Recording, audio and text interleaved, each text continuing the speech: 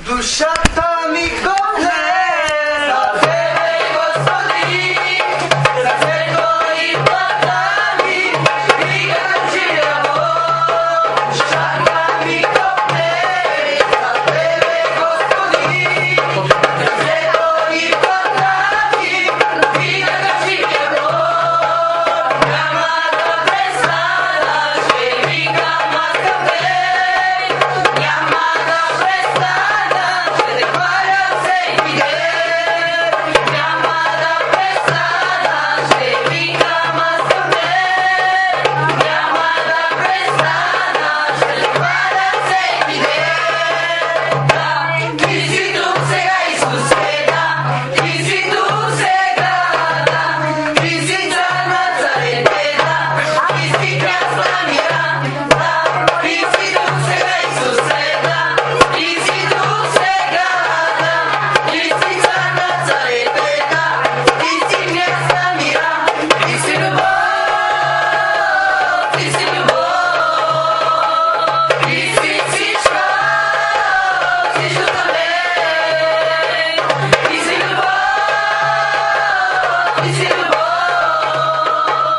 Ти си всичко, всичко за мен.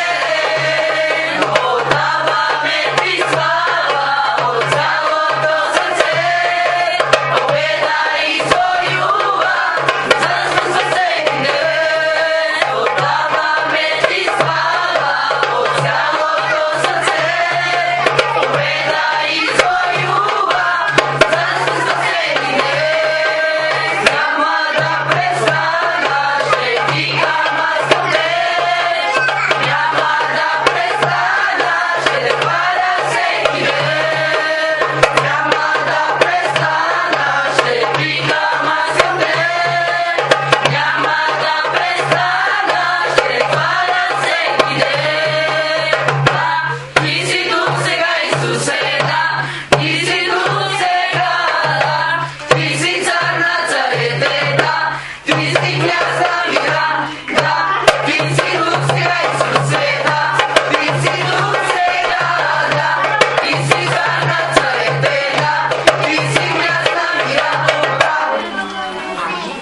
Ами, така, ще дам думата на брат Крейг, искам нещо да прочете да ви кажа. Ако имате GSM, кажете си на вибрация на безшумен. Ако имате деца с вас, занимайте ги с нещо друго. Само и само да не занимават те вас, защото става опасно. С вас се вземи този вестник за малко. Благодаря.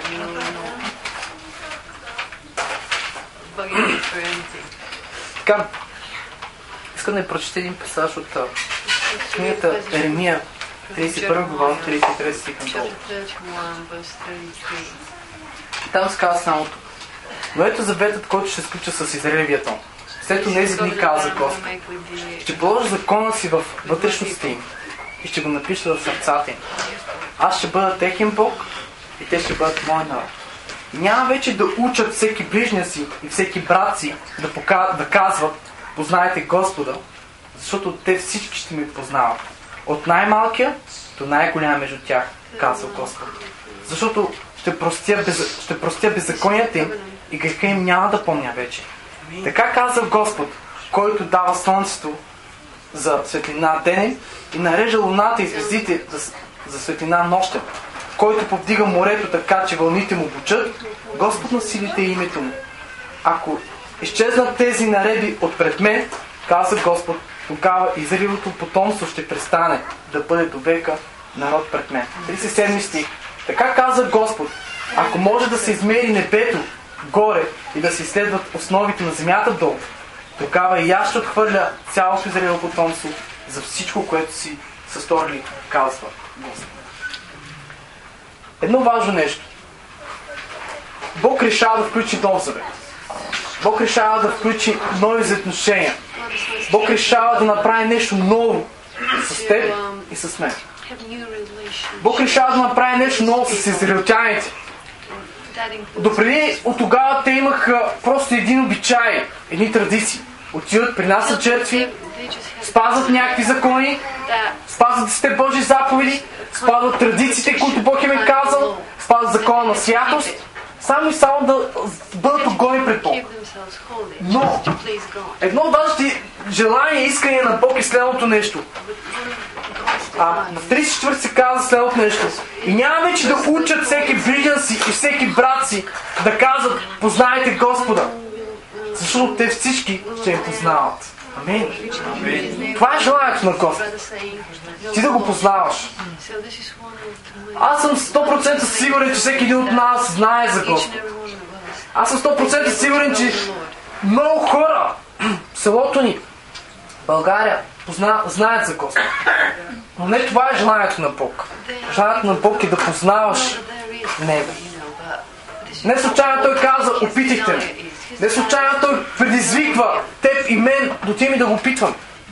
Да познаваш Господ означава да живееш с Него всеки ден. Да имаш лични отношения. Да бъдеш заедно с Него във всеки ден от твоя живот. Да му се доверяваш неизменно във всяка една ситуация. Това е желанието на Бог. Не хората да учат другите хора да познават Господа, а просто всеки един от нас да познава Господ. Една важна мечта, едно искрено желание на Господ, като баща. Чадата му да го познават. Не да знаят за него. Не да знаем колко е любящ. Не да знаем колко е добър. Не да знаем колко е милостив. А да преживяваме тази любов. Да преживяваме тази милост. Да преживяваме тази благодат. Да преживяваме благодата на нашия Господ неизменно. Вижте, аз не искам тази вечер само нещо да почувствам. Аз искам да изживея Бог. Да изживея Неговото присъствие. И аз не искам само да стана само с днеска. Аз искам това да бъде и утре.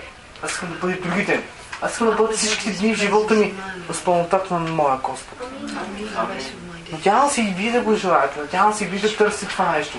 Не само някакви тръпки, не само някакви сълзи, не само нещо косата ти да настръхне и кожата да настръхне, а нещо, което да има пълнотата, да изпълва сърцето ти, да изпълва живота ти, да има смисъл. И не утре ден да когато застанеш само в стаята си да кажеш: защо живея? Защото Бог иска ти да го познаваш. Защото Бог иска ти да го познаваш.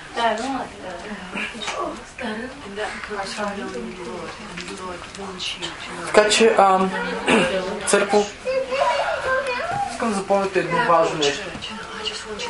Важното е да познаваш Господ.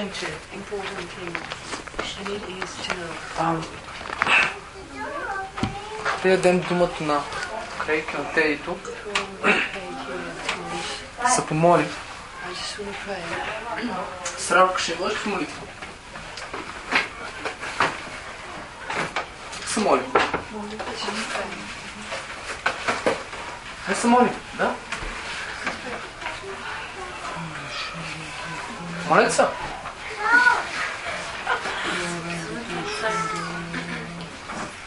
Отче, аз те благодаря, Сатко, че сме събрани с Твоя. Аз те благодаря, Господи, че си верен и праведен на Твоя трон. Моля Ти, Свети Татко, Ти да благословиш това сега, което ще вземат моите брати и сестри. Ти го освети, Свети Татко. Благослови Крей, Господи. Освети го, Свети Татко. Аз те моля, че Ти сега, Господи, да им даде слово, което да промисли сърцата и мислите ни. Аз те моля, това седмица, което ще даваш тази лекция да попадне в добра почва. Аз те моля Ти да промениш сърцата и мислите ни, Господи. Аз те моля да бъдем будни и трезвени, Господи, за Тебе. Да имаме отворени сърца за Тебе, Свети Татко. Аз те моля да ни дадеш мир във всяко едно сърце, да излез благодатта Ти, да излез от духът си, да смяна, Свети Татко, да ни дадеш вяра, Свети Татко, и че да ни водиш, ръководиш чрез духът си, Господи. Нека всеки един ден изминал от Тебе да го живеем заедно с Тебе, Свети Татко, да не се отделяме от Тебе, защото вън от тук няма добро за нас, Боже. Само притекна мир и любов, Господи. Благословение отека от сърцата ни. Чрез Твоето Слово, Господи, ние намираме отека, Свети Боже.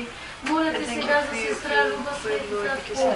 Каквото и да е бъдясте, моля Те да бъдеш с нея. Ти да изцелиш, Ти да я възстановиш сега, Свети Татко. Да съживи всяка една клетка под нея, Господи. Да й дадеш крачка на вяра, Господи. Тя изцелена в раните на Исус, Господи. Аз те моля, Свети Татко, бъденото изцеление за Божие. Моля Те за мен, Господи, Ти знаеш животно състояние. Не ни изостави, Господи, написано е в Словото, Отче, че в раните на Исус ние сме изцелени. Неговата свята кръв ние сме осветени. Дай ни вяра, Господи, дай ни светата, Свети Татко. Отче, аз всичко това моля, прося Ти, Исус, комуто да бъде вечно, слава Ти ми век сега и да бъде вечно. Амен.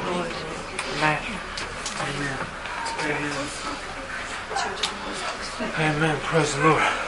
Амин. Слава Богу. You stand in the microphone, if you want. You Here. stand there, yeah. Praise the Lord. Слава Богу. Well, it's just great to be here tonight. Пак да кажа, че е много хубаво да съм тук тая вечер. And get to hear Danny preach some stuff. И много се радвам това, което чух от Дани. And thanks for the prayers that were prayed. I really appreciate your prayer and your prayer, sister. И аз и сестра Любка и въобще всичките молитви, които бяха казани тая вечер, аз наистина съм благодарен за тях. Благодарен съм на Бога. You know, I can tell a lot from how people pray. You know, how they believe. When I hear people pray, I know what they believe. Защото вика, като чуя как се моли един човек, аз виждам какво му е познанието на този човек за Бога и го виждам веднага разбирам той точно какво вярва. When I hear Danny preach a bit, I know I understand what's inside him. Като чуя Дани как проповядва, веднага просто разбирам какво е вътре в сърцето му, какво е поставил Бог вътре. And it makes me excited to hear good prayers full of faith. И наистина много се зарадвах, като чух и ние такива молитви, които са пълни с вяра. Because what we believe is ultimately what we end up having. Защото това, което ние вярваме, за което се молим и ние вярваме, е това, което ние фактически ще получим. And what we do in church, we work on our faith. И това, което всъщност правим в църквата, една от целите е, когато се събираме, да можем да работим върху нашата вяра. And the Bible says that all things are possible for those who believe. И Библията казва, че всичко е възможно за този, който вярва. The Bible says that what will overcome the world, what will overcome our circumstances of our life is what we believe, our faith. И Библията казва, че това, което побеждава света, това, което побеждава всяка една, дава изход на всяка една безизходна ситуация в нашия живот, е именно вярата. So I will start preaching God's word in a minute. И след малко също и аз имам да проповядам нещо върху Божието Слово. And His word should bring faith in our hearts.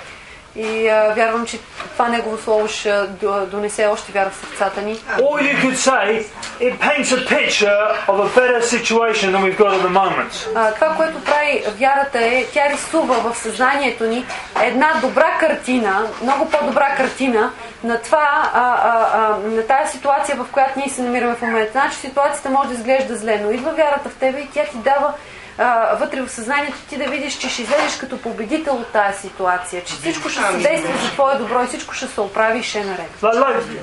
Like this picture on the wall, for example, here. Например, като тая картина е тук на стената. Okay. Като този тапет. We don't have a blue sea out there, nor do we have palm trees and coconuts. Тук наблизо в Мало Конаре нямат, нали, такова синьо море с такива палми и с такъв плаж. And I wouldn't mind being there, to be honest. Обаче, честно казано, много би се зарадвала, ако имаше, нали, I can такова. imagine that water's nice and warm. И така като гледам тая водичка, ми се вижда бистра, чиста, топличка, хубавка. And that place does exist. И трябва да ви кажа, че това, което е на картината, има такива места по света. Наистина съществуват. Many years ago, when I was about 12, 13, I went to a place like this. И трябва да ви кажа, че когато, това е преди много години, когато съм бил на 12-13 години, имах възможността да посетя едно такова място. And if we got on an aeroplane now, we could visit a place like this. The Caribbean, that would be like the Caribbean. И, например, на Карибите има точно такива плажове и до там може да се стигне, обаче с самолет. Трябва да се натоварим всички на самолета. But when we preach God's word, we see a place that we can go to. И когато ние проповядваме Божието Слово, Господ винаги ни дава да видим докъде точно отведе, да видим мястото, където точно отведе. If we hold that in our hearts, и ако ние го държим в сърцата си, and believe God for what He said, what He promises, и вярваме за всичко това, което Той ни обещава в Своето Слово, we can end up in that place that He promised us. Ние със сигурност ще стигнем до това място, което Бог ни е обещал, това добро място, което Той има за нас. Now, firstly, one thing I want to say. I've done a little newspaper. You can have these afterwards. Това, което искам да кажа е да промотирам отново това вестничето на нашето служение. Дани и Наска. Дани и Наска, само да кажа, обаче ще ги раздам. A very small picture of the baby. И една хубава снимка на бебенцето. And we've got little articles. Отново, по същия начин, както в предното издание, имаме няколко различни статии вътре.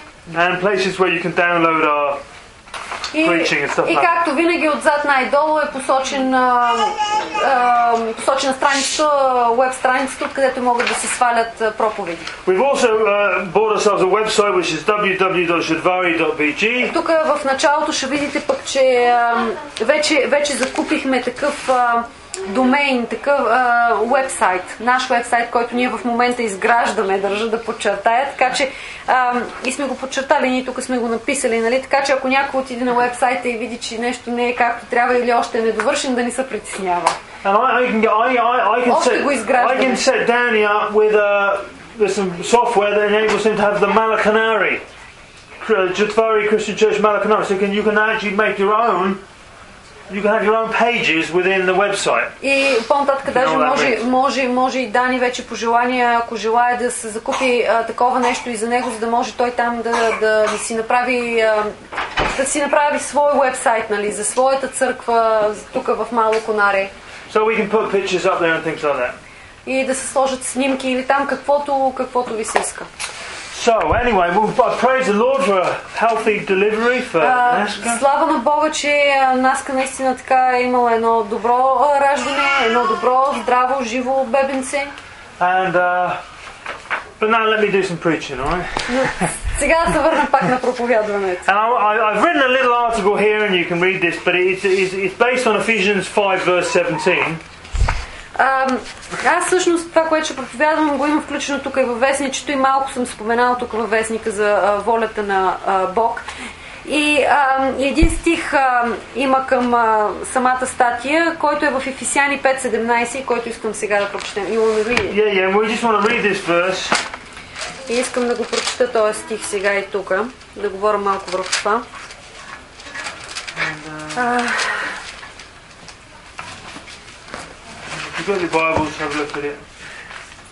Ако имате Библия, добре ще... 5 глава 17 стих. 5 глава 17. Okay, right. But before we read it, you find it. Before we read it, I just want to pray. Но преди да го прочетем, аз пак искам да се помолим за маничко. Father, I just ask you for the right words to say now. Отче, аз ти моля, Господи, за правилните неща, които трябва да споделя тая вечер. За Твоето Слово, което да благослови моите брати и сестри. И да даде отговор на техни въпроси. И на техни нужди. И да изгради вярата им. В името на Исус. Амин. Right, this verse says, it says, therefore do not be foolish, but understand what the Lord's will is. И се казва така, за това не бъдете неразумни, а проумявайте каква е Господнята воля. Now there's a lot of foolishness concerning God's will. Има доста така криво разбрани от хората неща, които се отнасят до Божията воля. Понякога хората криво разбират нещата. The first thing I want to say is God's word is God's will.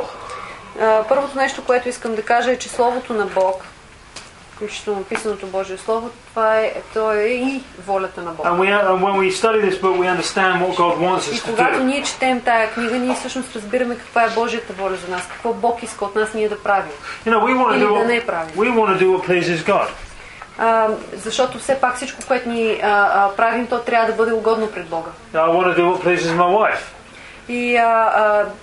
И за да мога да му угода, аз чета това слово, за да мога да угода на жена ми, тя ми каза какво да правя и аз го правя. So she has a certain will for the refrigerator and a certain will for the way I behave in the house and stuff like that. Например, аз искам да поставя на едно място хладилника да стои, да ми е по-удобно, тя обаче иска на друго. Тя има едно виждане, нали, за това как трябва да бъде наредена къщата. Нали. Аз имам друго, обаче аз се съобразявам с нея, за да мога да я угода. I'm not allowed to leave the bathroom in a terrible mess. Ето, например, като вляза да се къпа в банята, след мен задължително трябва да си почиста, иначе тя казва, аз няма да я чиста тая баня, връщай се и си я чисти. I'm supposed to put my clothes away when I've worn them and stuff like that. Когато, например, дрехите ми се измърсят, нали, носа ги няколко дена, да речем, задължително трябва да ги сложа там, където е прането, а не да ги разхвърлям, нали, из цялата стая. And I know what Malaya wants because I've lived with her for a long time. И отначало, когато се оженихме, аз не знаех, нали, всичките тия неща, но в скоро време тя ме вкара така в правия път, нали. Аз вече знаех какво тя иска и каква е нейната воля, нали. Се съобразявах с нея. And God also has a will. И по същия начин и Бог има воля. And let's just talk about what I believe His will is. И нека само малко да кажа за това, което аз вярвам, че е Божията воля. I believe His will is that we all go to heaven when we die. Едното от нещата, които аз вярвам, че е Божията воля, е когато ние си идем от този свят един ден, когато умрем, е да идем след това на небето. The Bible says it's not God's will that anyone should perish, but all should be saved.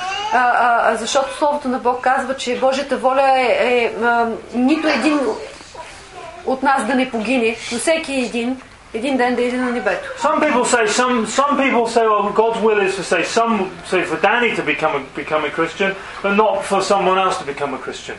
Някои хора казват, сега явно е била Божията воля, нали, Дани да стане християнин, обаче пък еди кой си да не стане християнин. And they actually preach that. И трябва да ви кажа, че много хора са го възприели това нещо и го проповядват. But when I look in the Bible, но обаче като погледна в Библията, I see scriptures like, for God so loved the world that He gave His only Son. Там ето, например, има един стих, Йоан 3,16, който казва, че Бог толкова възлюби света, значи Той е възлюбил целия свят, Той е възлюбил абсолютно всички. И понеже Той е възлюбил всички, Той даде своя единороден син. And really what I'm teaching you here at the moment is Bible interpretation, how to interpret this book. И това, което в момента се опитвам да ви науча, е всъщност как да интерпретирате, как да разбирате правилно тая книга. And it's, you don't have to go to Bible school to learn how to interpret the Bible. Не вярвам, че всеки един от нас трябва да се юрни да ходи, нали, на библейско училище, за да може да разбира по-добре Библията. The Bible says don't be foolish about God's will.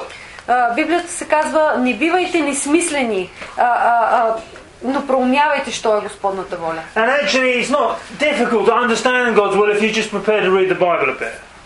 И не е толкова трудно да разбереш каква е Божията воля, просто това, което трябва да направиш е да седнеш и наистина така да четеш Библията. Another verse of scripture here is we're answering the question, is it God's will that everyone become a Christian and go to heaven? И искам да обърна внимание на този въпрос, например, защото много хора ги вълнува. Божията воля ли е всеки един от нас да стане християнин и в последствие всеки един от нас, когато умре, нали, и си иде в този свят, да иде на небето? Some people do say that it's not God's will for everyone to become a Christian. Защото има хора, които казват, че не е Божията воля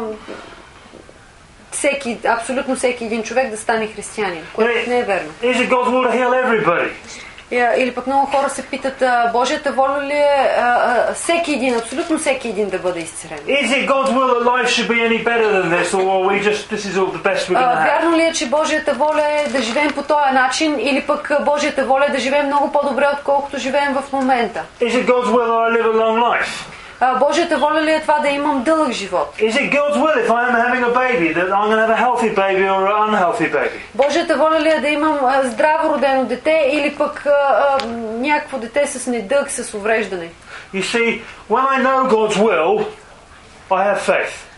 И когато ние познаем каква е Божията воля за нас, тогава ние ще имаме вяра. And I resist the devil. I say, no, I'm not having this. This isn't God's will. No, get out of my По този house. начин лесно, когато ние знаем каква е Божията воля, ние лесно може да устояваме на хитростите на дявола. И когато той идва при нас с разни лъжи, ние може да застанем пред него твърдо и да кажем: не, в името на Исус, махай се от него. So when we're unsure about God's will, it affects our faith. Така че когато ние не сме сигурни точно каква е Божията воля за нас, това нещо разклаща вярата ни.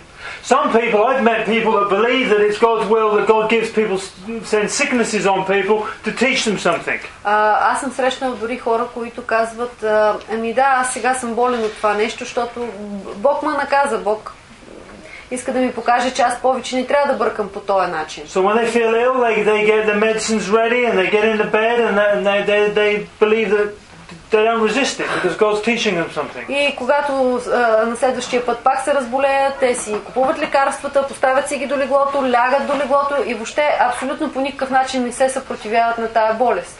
Защото вярват, че е Божията воля в момента да са болни, понеже са грешили по някакъв начин и Бог ги наказва. But because I believe it's God's will for me to be healthy, но понеже аз вярвам и съм убеден, че е Божията воля аз да бъда здрав. If I get a small pain in my hip or in my shoulder, I'm saying no, in Jesus' name I'm healed. И в момента, в който усетя, че нещо лекичко почва така да ме наболява, аз знам, че това не е Божията воля и веднага започвам да изповядвам Неговата воля за моя живот, която е, че аз съм изцелен в името на Исус, в раните Христови. Because I'm insisting on the will of God. Защото аз по този начин се съпротивявам на дявола. Когато започвам да изповядвам каква е Божията воля за моя живот, аз се съпротивявам. Now let me just tell you how you get confident about God's will. И нека сега да ви кажа как да придобиете увереност за това каква е Божията воля. Any subject that you can name or any question that you have about His will, всеки един въпрос, който бихте могли да си зададете, дали е Божията воля за вашия живот или не. you find scriptures about that case. Ти трябва да почнеш да търсиш стихове в Библията, за да разбереш дали едно нещо е Божията воля или не. So here is a scripture about again God's will that everyone becomes a Christian. И пак да се върнем на този въпрос, дали е Божията воля всеки един човек на тази земя да стане християнин. И искам да ви цитирам тук един стих. In 1 Timothy chapter 2 verse 4. Първо Тимотей, 2 глава.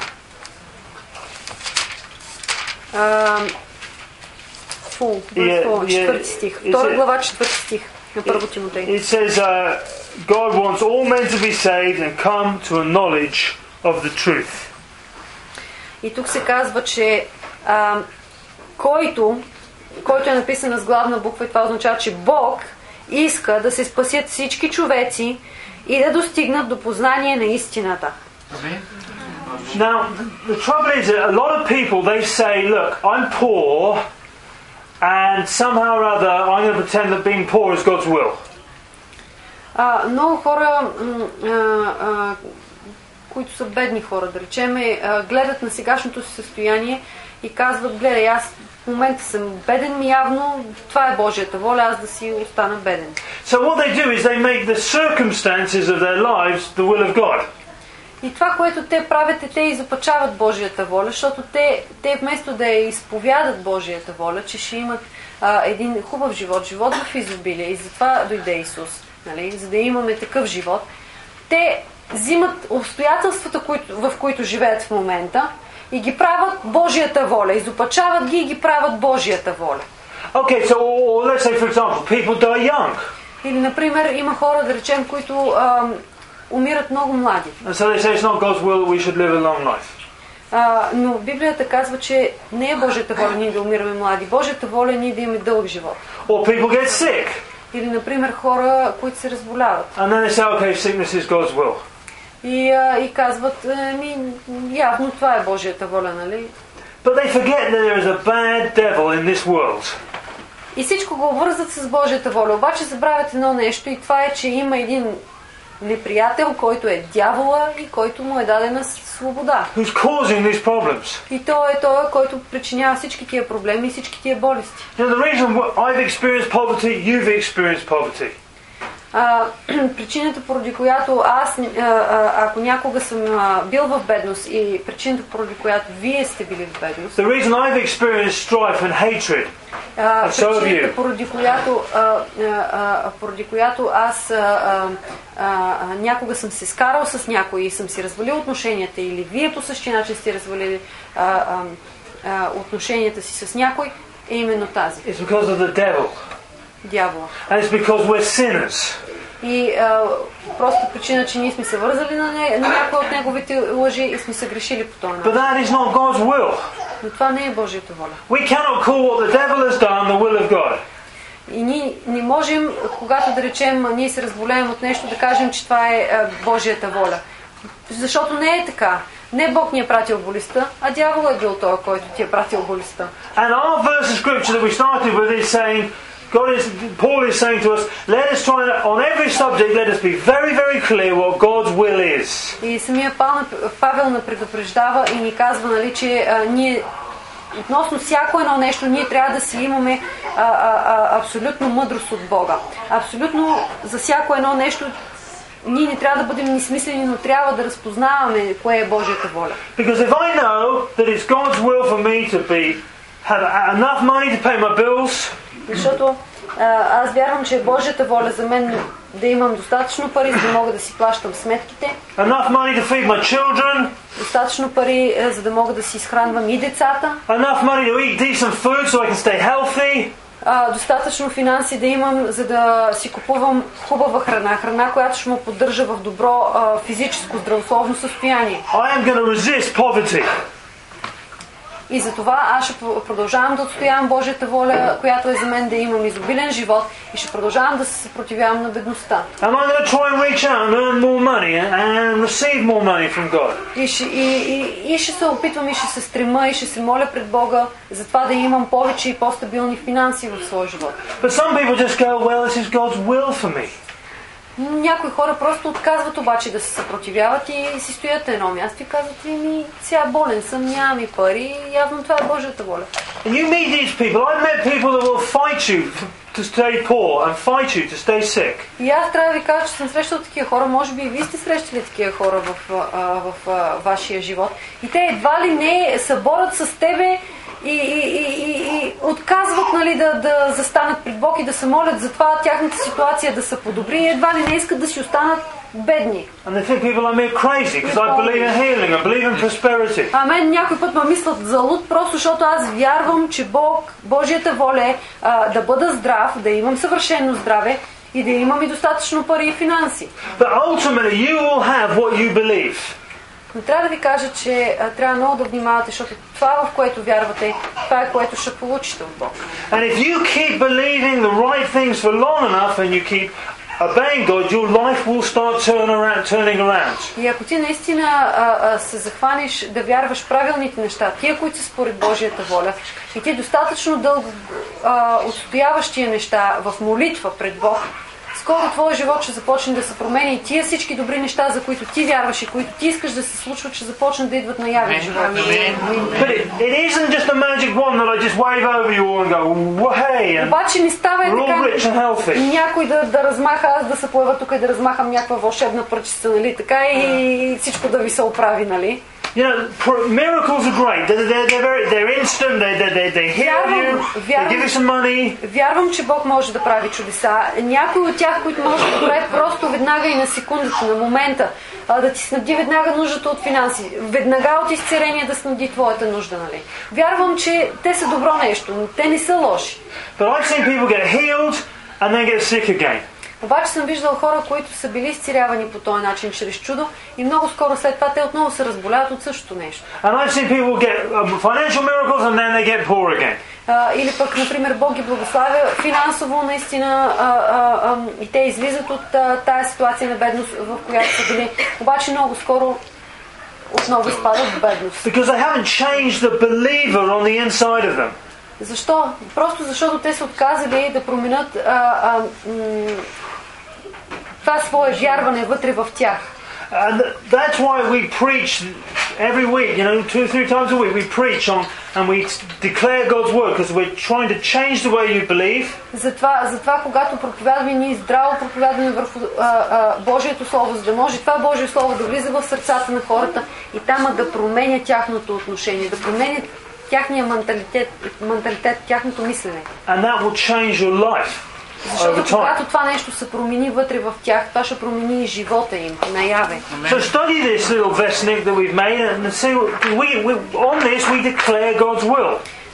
Затова четете го това вестниче, мисля, че е добро и според мен вие ще откриете много статии вътре, които са полезни за вас и които ще ви помогнат да разберете каква е Божията воля.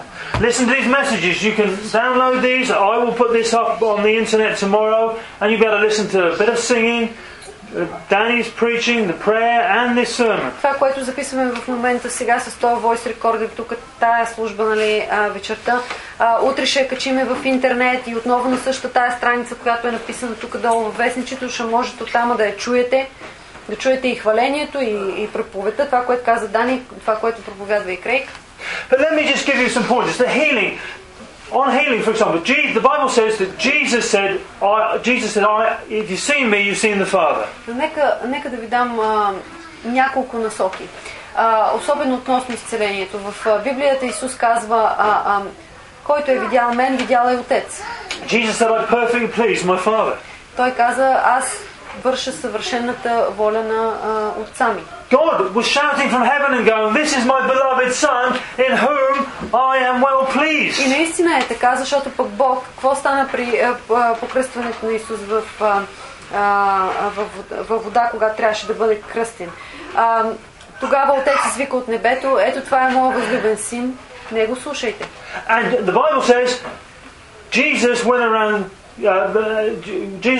doing good and healing all that were under the power of the devil. Казва се и още нещо в Библията, че Исус ходеше и изцеляваше абсолютно всяка една болест. Всеки един човек, който е бил вързан от дявола по някакъв начин. So if it had been God's will for certain people to stay sick, Jesus would said, I'm sorry, I can't pray for you. It's God's will for you to be sick. Исус не ходеше на хората да им казва, о, извиняй много, ама не е волята на Отца ми сега да те изцелявам. Нямаше такова нещо. Там, където отиваше той изцеляваше абсолютно всеки един болен или вързан човек. And the Bible constantly said, and Jesus healed them all. И на няколко пъти в Библията се споменава, няколко пъти във всяко едно от писанията се споменава така. Исус ги изцели всички. Okay. Now you can say, well, what about Job? Някой от вас може би ще попитат, добре, Йов, например. What about Timothy? He had a stomach problem. Какво ще кажете за Тимотей, който е имал проблеми с стомаха? What about Paul's thorn in the flesh? Какво ще кажете за този трън, който се е дал в плътта на Павел? That doesn't affect God's will. Това по някакъв начин пречи ли Божията воля да бъде извършена? Peter and Paul had an argument at one point in the Bible. Well, that didn't make that God's will that they had an argument with each other. Петър и Павел в Библията виждаме, че са имали малък спор, малки разногласия там относно вярването. David committed adultery. That didn't make it God's will. И това не беше много според Божията воля, както и цар Давид, когато той пожела жената на свой ближен и тогава съгреши с нея. И това също не е било Божията воля. Cain killed Abel. That doesn't make murder, okay? Когато, например, Каин уби Авел, това също не е било според Божията воля. So we have to be wise concerning God's will. Така че ние трябва да бъдем мъдри относно Божията воля. It's foolish to say Job got sick, therefore it's okay for me to be sick. Така че това, че Йов някога се е разболял и имал всички тези цири и така нататък, не означава, че и ти трябва да си болен. That is being foolish concerning God's will. Защото ако ти вярваш, че щом Йов е бил болен и това е било Божията воля за него и това съответно е Божията воля за тебе, това е пълна глупост. Let me just tell you, the only perfect Bible character was Jesus. Нека да ви кажа едно нещо.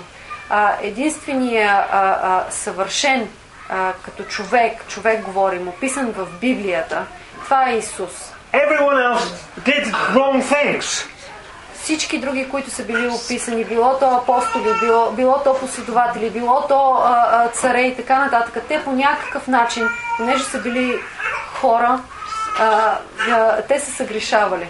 No, so when we interpret the Bible, the first thing we need to go through is what did Jesus say, what did Jesus do? Така че, когато тръгваме да разглеждаме неща от Библията, да четем Библията и имаме някакви въпроси, които искаме те да бъдат отговорени, търсим отговор вътре в тая книга. И първият въпрос, който трябва да си задаваме е какво правеше Исус, докато беше тук на тая земя. In many Bibles, Jesus' words are written in red, different color. В много, трябва да ви кажа, че в много Библии има някои такива версии, в които това, което е говорил Исус, неговите думи даже са написани в друг цвят, обикновено в червено. And I would call Jesus' words the high court of the Bible. И трябва да ви кажа, че неговите думи са просто те са абсолютно съвършени и трябва да бъдат приемани без никакво съмнение. In courts, you know the court where the judge is and you know where you go to a trial. You have little ones and really big ones. Like what I mean, you'll have local courts, you'll have courts in Pazajic, you'll have courts in Plovdiv, but then you have a big court in Sofia. Знаете ли, като се явявате, например, в съда по някакво дело. И знаете, има малки такива регионални окръжни съдилища, а има и вече висш съд, който да речеме в София. Висш, апелативен и така нататък. And actually, Jesus' words is the highest authority in the Bible. И този съд, който е там в София, всъщност е най-висшия орган, той е най-висшия авторитет в държавата. И каквото се отсъди там, това важи. И нищо друго не може да промени неговото решение, и нищо друго не важи пред решението на този най-висш съд.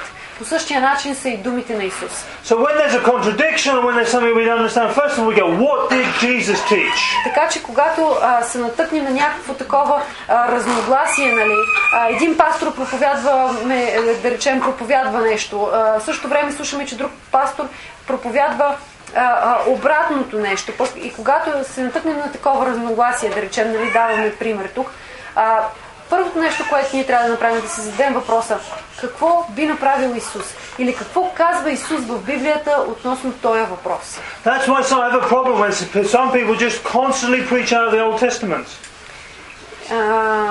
It's a problem to just constantly preach from the Old Testament. Затова е и проблем някой път, когато хората започнат да наблягат своите проповеди на Стария Завет. You've got to preach primarily out of the New Testament, from a New Testament point of view. Затова за мен е най-добре, когато човек предимно и на първо място проповядва върху неща от Новия Завет. Now I'm just going to finish on this verse, which you probably know. It's in John 10:10. Have a look. Let's just look at this to finish with, all right? Gospel of John. The Gospel of John, chapter 10, verse 10. Искам да прочета тук още един стих, който е в Йоан 10 глава 10 стих. And it says, the thief comes only to steal and to kill and destroy. I have come that they may have life and have it to the full. И в този стих се казва следното нещо. Йоан 10:10. Пак повтарям, нали, ако някой има Библия, иска да го намери. Крадеца влиза само да открадне, да закори и да погуби. Аз дойдох, за да имат живот и да го имат изобилно. Амен. But you have to apply this to your own lives. Знаете ли, това не само да го четем, но трябва и да го прилагаме в нашия собствен живот. If it's hurting you, защото ако нещо те боли, if it's uncomfortable, и то те мъчи по някакъв начин и не ти е удобно и спокойно. Sickness and disease is a lack of life in our bodies. Вижте, понякога такава една болка или болест, която ние имаме, е липса на живот в нашето тяло. If it's any of those things, I resist it because it's not God's will. тогава ти трябва да се съпротивиш на това нещо, защото не е Божията воля да имаш такова нещо в своето тяло, което да отнема от живота ти и от здравето ти. And I believe God for health and for healing in my body. И да започнеш да се молиш и да вярваш на Бог за изобилен живот и изобилно здраве. If I'm looking at poverty and I'm looking at empty refrigerator and lack and all sorts of problems, ако непрекъснато гледам на липсите в моя живот, че липсва вся храна в хладилника, че ми липсват пари и непрекъснато обръщам внимание и гледам на проблемите, I'm believing God for prosperity to help me out of this problem. Тогава отивам пред Бог. Аз не се застоявам пред проблемите, но отивам пред Бог и започвам да вярвам за това, че Той има отговор за всяка една моя нужда и снабдяване. You see, once, Milena, you know how cold the winters are in Bulgaria? Ще ви дам пример. Знаете, зимата става доста студена тук в България. And we were freezing. The first couple of winters we were here, we were so cold. И когато идохме тук за пръв път в България, ние двамата, просто през зимата и на двамата ни беше страшно студено. And one winter, Milena, after winter's over, Milena put a finger in my face. She said, "I'm not living in this house. Another winter until you get some heating in this, get a panel system in this heating." И нямахме дори в къща с какво да се отопляваме. И просто на следващата зима, когато дойде, тя просто се изправи пред мен, посочи с пръст пред мен и ми каза така: виж какво, ако ме накараш още една зима да остана без отопление тук в тая къща и да мръзна, просто събирам багажа ти, вика, и се изнасям. And guess what? И познайте какво стана. I figured out a way to get her a heating system. Просто се наложи да седна и да измисля отоплителна система, от която тя да е абсолютно доволна. But if she was prepared to put up with it, she wouldn't even have a heating system today. И тук разковничето е в това, че тя е решила да не се съгласява повече с този студ и се да мръзне, а просто да застане пред мен и да ми каже: направи някакво отопление тук в тая къща да имаме. Защото ако тя не се беше изправила пред мен и не ми го беше поставила като ултиматум, и до сега щяхме сигурно да мръзнем. Now we often find ourselves in bad situations because, as I said, the sin and the devil and all these things. Така че често се случва, може би, да се оказваме в такива неблагоприятни, лоши за нас ситуации, поради това, че по някакъв начин ние сме се грешили или сме дали отворена врата за дявола. But just because we find ourselves in these situations doesn't mean we just need to stay in these situations. Но това, че ние сме изпаднали в такава ситуация, не означава, че завинаги трябва да останем там. And I believe that God can get us out of any situation. Аз вярвам, че Бог може да ни измъкне и да ни изкара от всяка една такава неблагоприятна за нас ситуация. If we believe Him. Ако ние му се доверяваме. I got one more scripture, and I know I said that was my last, but you have to forgive me because I got one more. Съжалявам, обаче, вика, имам още един стих, вика, който искам да прочета. And this is right in the end of the Old Testament, in the book of Malachi. И End of the Old Testament in Malachi. И това е в Малахия. And it's right after the bit about tithing and giving money to the Lord. И се говори за даване на десятък, за даване пред Бога, за сеене. And it says this. It's in Malachi chapter 3 and verse 19.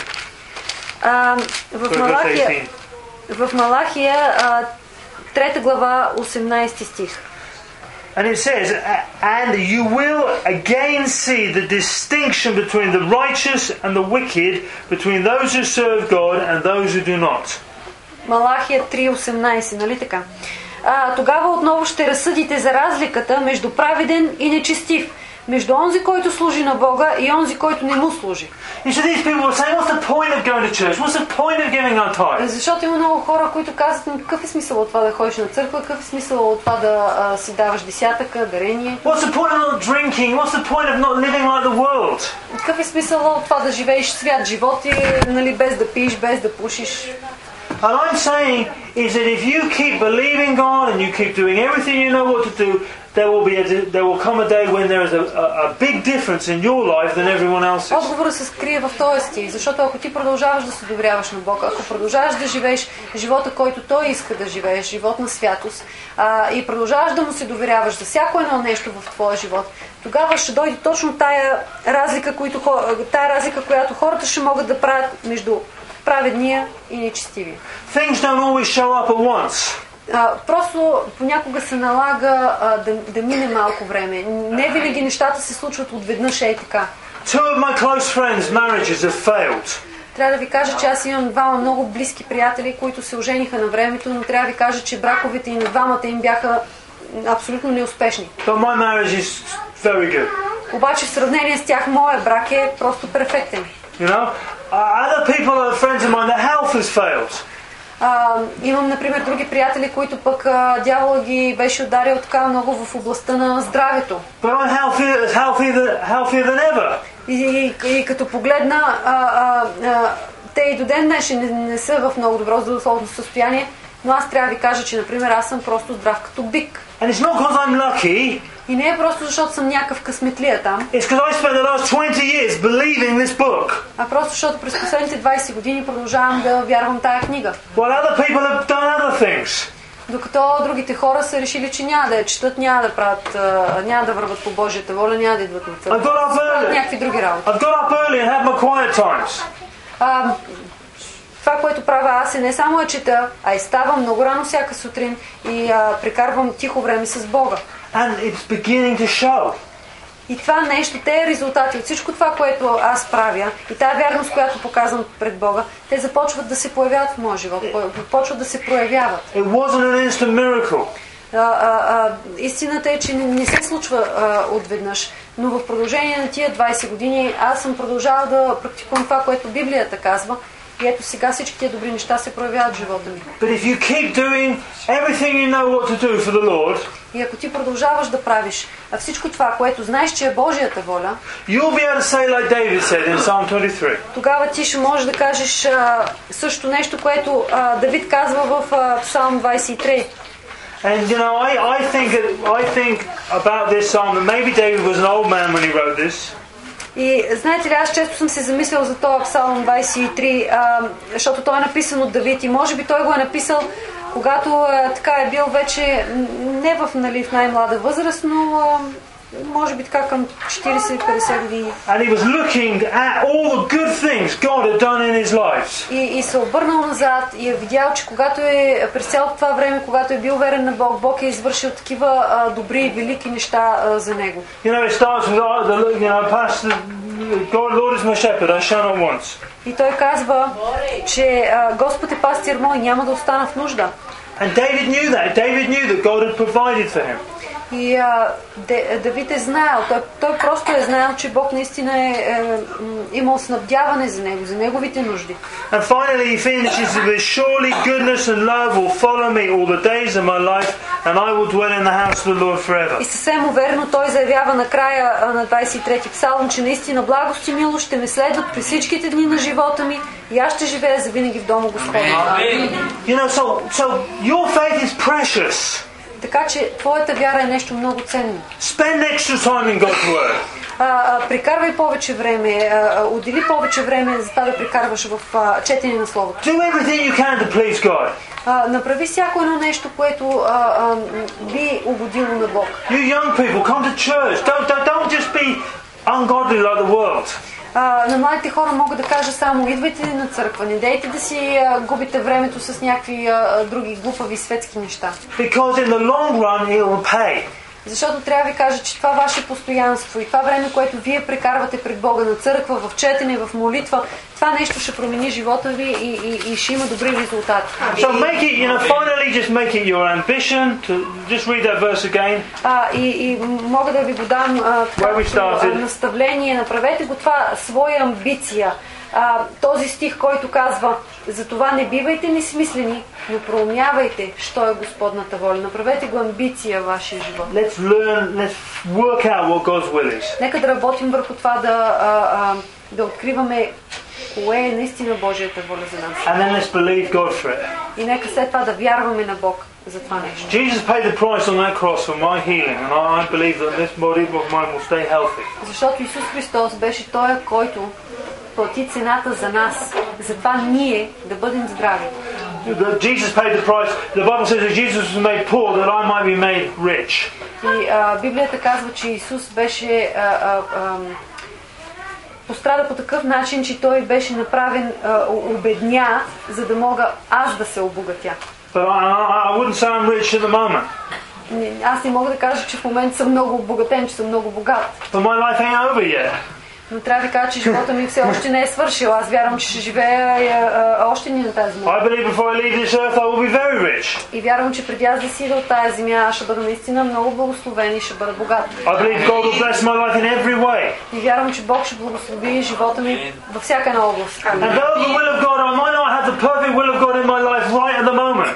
И може би в момента нямам абсолютно съвършената Божия воля. Още не съм достигнал до това познание, нали, сега, тук и в момента. I'm believing for it. Но аз вярвам, че един ден това ще стане. I believe that one day I'll throw these things away. Един ден вярвам, че аз ще хвърля и тези учила. And I won't go to the grave wearing these suckers. И трябва да ви кажа, че един ден, когато ме погребват, аз няма да ги нося, защото ще си имам перфектно зрение. Because I don't accept the fact that my eyesight isn't 100%, because I believe Jesus paid for 100% eyesight. Защото аз вярвам, че Исус плати на кръста цената за това аз да имам едно перфектно зрение. So many times a day I say, thank you Lord, I believe I received my eye, I believe I received healing in my eyes.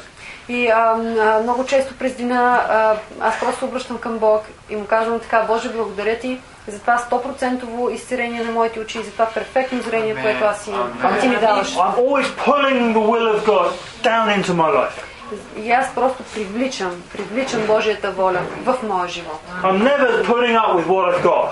И никога не се задоволявам и не се спирам пред разни такива препятствия. I'm contented with where I am. Аз съм доволен с всичко това, което Бог ми е дал. I'm not looking at rich people and going, rich people, I hate you. Аз не гледам, нали, на богатите хора и вече така да им завиждам или, нали, оле, какви сти, мразава. But I'm saying thank you, Lord, for everything you've given us. Аз му благодаря на Бог за всяко едно нещо, което ми е дал. But I believe you can do better than this for us. Но аз също така вярвам, че всяко едно нещо може да се подобри. Винаги може да се подобри състояние. And I believe the state I'm in at the moment И вярвам, че в това състояние, в което съм в момента, is the worst state I'll ever be in. Това може би е най-лошото състояние, в което аз ще бъда. From now on, next year, everything will be better. От нататък предстои това нещо да се подобрява и да се подобрява всяка изминала година. And the year after will be better. Всяка изминала година моето състояние ще се подобрява и здравословно, и финансово, и всякак. Amen. Амин. Amen. Thank you, Danny. Over to you. Благодаря, Дани. Прехвърлям на тебе.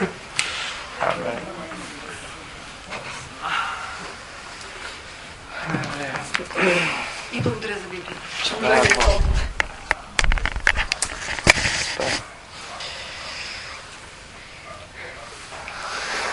Сега какво да кажа повече? I've got nothing further to say. Едно само ни остава, това да бъде цел в живота и не познаем как това ще бъде за живота. There's one thing that we make this thing И когато go заставим in пред our Бог, minds. да знаем, And че understand има God. какво Бог да ни разкрива, какво Бог да ни каже, а не да излезем пред Бог празни.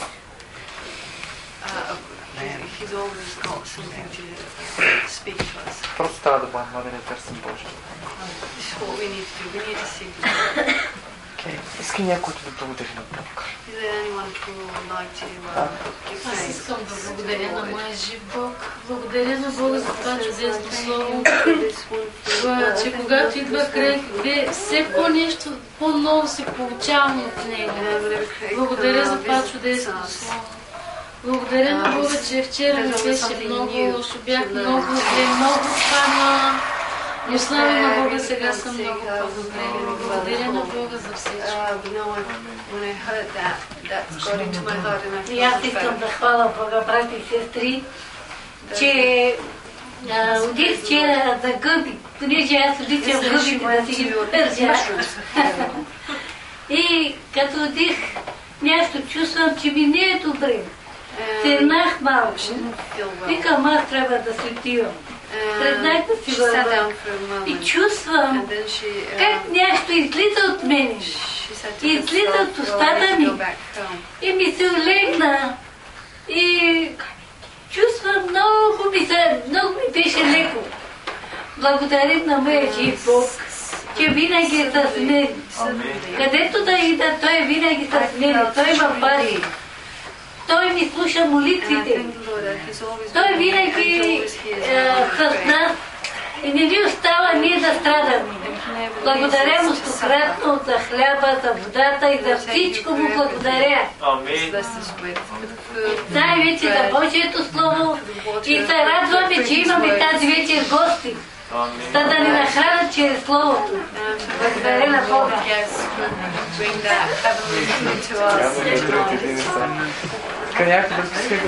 И аз искам да благодаря на Бога за тази вечер, че чухме едно живо слово, което ни докосна много. И аз вярвам, че тази вечер това слово ни е променило. Знаем как да се молим, какво да вярваме. Също искам да благодаря и за брат Дани, че аз винаги се получавам от него. Защото Бог му дава много мъдрост и много го употребява. И аз се моля винаги за него много, защото той е един добър работник за мен. Аз виждам в него една светлина, аз виждам в него Бога. Толкова години как той ни проповядва в тази църква, аз уповавам на това слово и на неговите думи. И може да се хваля, защото той много хубаво си гледа работата, много ни говори, събира ни. Просто той е един добър проповедник. И аз много го обичам, като майка. Аз за това ли виждам такова вестник му?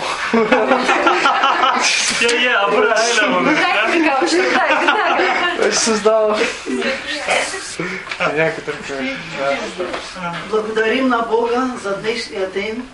Благодарим му за Словото, благодарим му за милостта, за любовта, която изпълва нашите сърца. Нека Бог да ни благослови тази вечер, да бъдем будни и трезвени за утрешния ден. Твоето живо Слово Божие е река пълна с добрини, изпълва всеки кът в душа от извор свят на небеса.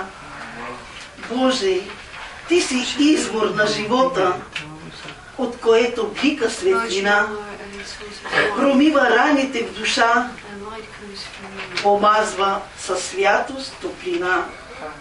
Ти си свят и вечен Боже, идваш Ти от вечността, да спасяваш и вцеляваш всички хора по света. Милостта, милостив, любящ, сърдечен, каниш всички племена, за да сме щастливи, Боже, с Твоите святи правила. Те изгряват в душата, като звезди с луната, като слънце в небесата, да не падне в мрак в душата. Днес душа да е щастлива и към Бога приветлива, да преминем в свещен град, да пием от Божий аромат. Нека Бог да ни благослови, нека Бог да изпълни сърцата ни с повече любов, с повече мир, за да бъдем достойни християни пред нашия Бог. Нека Бог да ни благослови тази вечер. Ама смисъл, че не можем да издадем. Иначе има достатъчно стихове. За стихосбиране. И не е само че, има и други, И имаме още от младежите, от децата. Аз искам да благодаря на Господа, че му казани тази сте болница. Когато беше в болницата, той беше много зле, прекалено много зле, но ние се... Да. Ама ние се молихме за Бога. Амин. Искам и аз да хваля Господ, защото в неделя ние бяхме мнащи и му свърши лекарство, той пък разля лекарството за гърча, нали, дето пи, той не трябва въобще да прекъсва лекарството. И благодаря на Бога, че в неделя викам, моля сега, викам, откъде, викам, ще му взема лекарството, викам, страх малко, викам, Господи, в Твоите ръце го оставям. Искам, Господи, Ти да го закриляш. Но благодаря на Бога, че Бог така направи, че намерихме една кола и ни хора отиваха в града в Пловдив. И отидох с тях. Викам сега къде, викам ще намеря, викам това лекарство. Но благодаря на Бога, че Бог ми показа път за аптека и да... God sent us some people that were going to Plovdiv, and they picked me up, and I went together with him together with them to Plovdiv, just to buy. Аз благодаря на моя Бог, благодаря му, че той ми пази, пази моето семейство, благодаря му за семейство, благодаря му за всичко, което беше в моето. For His word, for all He's done in my life, for all He's doing in my life, for protecting me and my family. Добре, хубаво. Нека изпеем песен, с който се берем нашето дарение. We're just going to collectively bring, we're going to sing another song.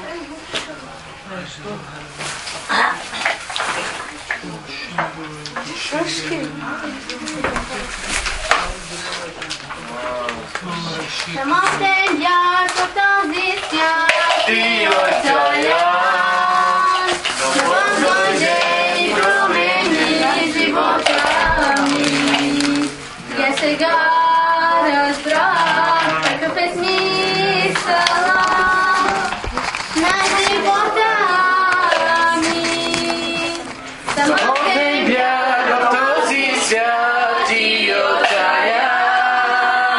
Но Бог дойде и промени живота ми. И аз сега разбрах какъв е смисъла на живота ми. Царю мой, без теб не мога да живея. На тази грешна земя. Царю мой, без теб не